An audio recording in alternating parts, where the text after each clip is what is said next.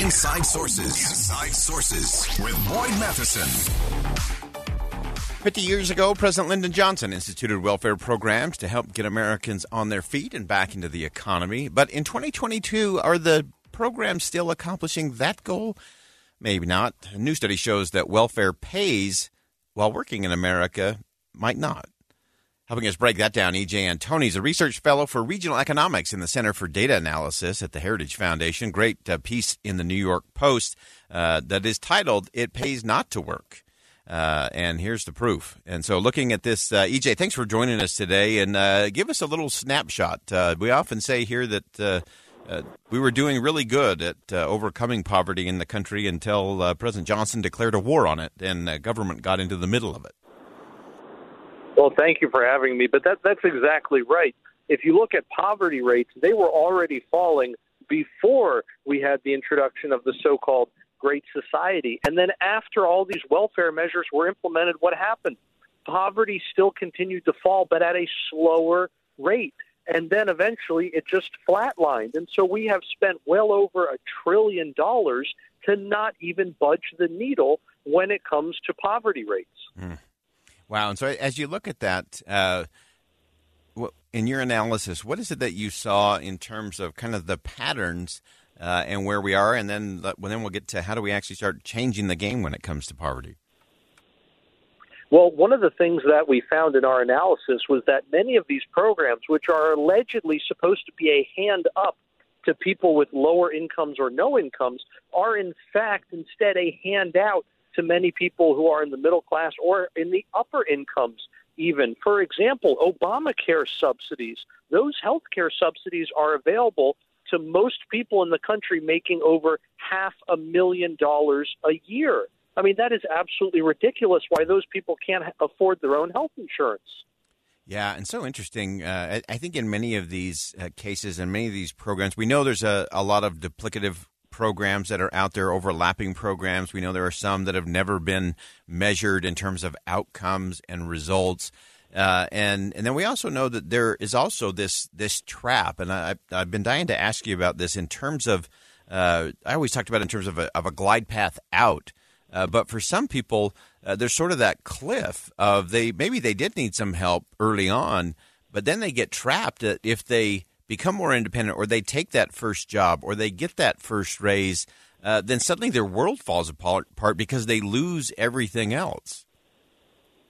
That's exactly right. So just outside here in D.C., just outside the city, we have Loudoun County, Virginia, where you can get $25,000 just in rental assistance. We're not including food stamps, which have recently been expanded. We're not including subsidies for everything from education to transportation. We're not including all of the other types of assistance. Just rental assistance alone, you can get $25,000, but you need to make almost no income. As soon as you start making just a little bit of money, guess what?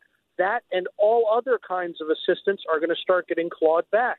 And so you get exactly those cliff effects that you just described, where for many people, they are better off not working.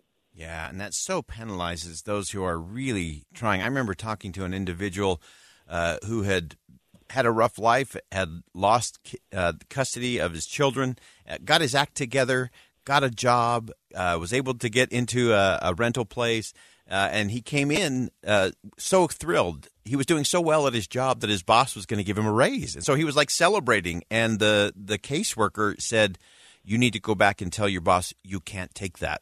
Because if you do, you're going to lose your house, which means you'll lose your kids. And just he was so crestfallen, having done and worked so hard. And then suddenly it was like, no, that's going to be a really bad thing. So we disincentivize that person from getting the first job. And you can't get the second job or the raise unless you get the first job. We got to change the results and the measuring mechanism somehow.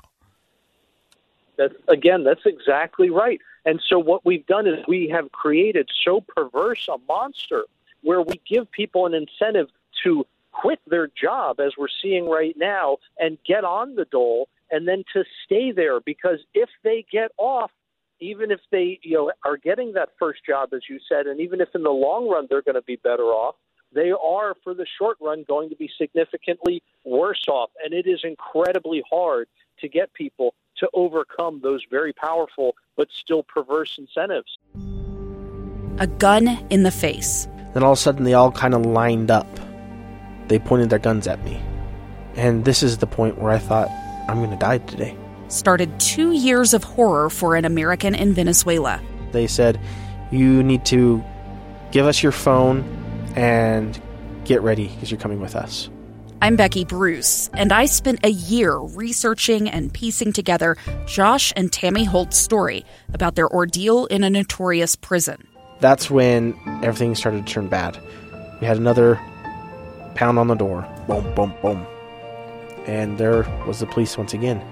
You can binge all of the episodes of Hope in Darkness on KSLpodcasts.com or wherever you get your podcasts.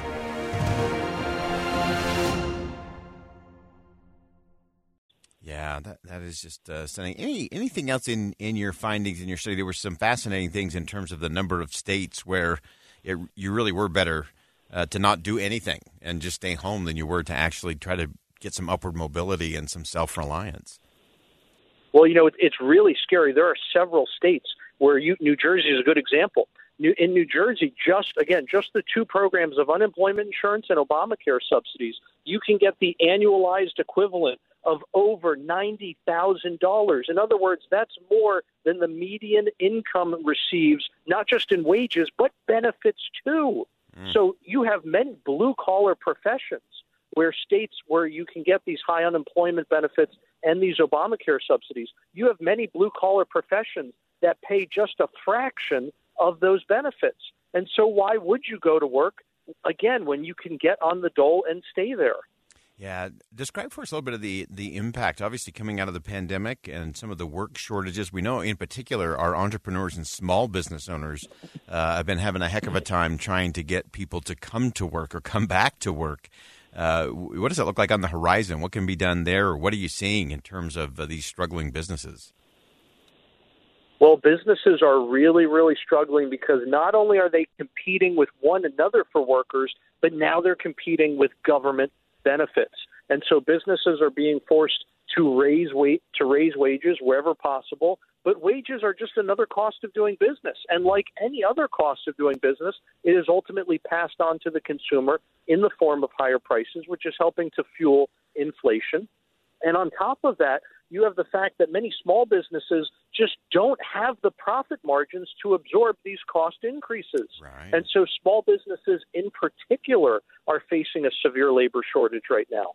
I want to take in one last question, EJ, before I let you go. In your analysis of all of this, it seems to me that one of the things that we are losing or have completely lost is just the value of work. I'm one of those who believes that work is a necessity long after it being a physical or an economic necessity. And so what is it that you're seeing in terms of the trends and the impact of not working on society? It is really disheartening that we are seeing an erosion of the dignity of work. People don't realize that not only does work provide you with what you need to survive physically, and obviously that's important. We need food, we need clothing, we need shelter. But on top of that, it provides you with the dignity and the purpose to live your life. And people really, I think, underestimate the severe and negative psychological effects that not working has on people today.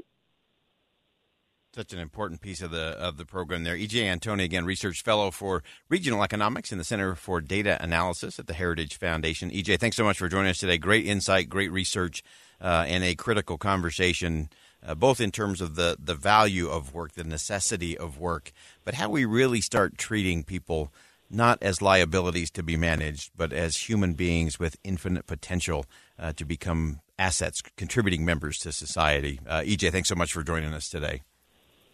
Thank you for having me. All right, again, that's E.J. Antoni, and really important conversation. And look, government has a role. Government has a role. So let's agree on that. Let's figure out what that is, and then let's start figuring out, is what government doing working? If it's going to do something, let's do it incredibly well. And let's get some results-based. Let's get rid of things that are duplicative. Let's get rid of those things that aren't producing results because the American people want opportunity, compassion, upward mobility. That's what they really want. We're going to go ahead and step aside for some bottom-of-the-hour news. Coming up, 2022 was a big year for the Church of Jesus Christ of Latter-day Saints. We'll review the year with Sarah Jane Weaver, editor of the Church News. Coming up next. Stick around.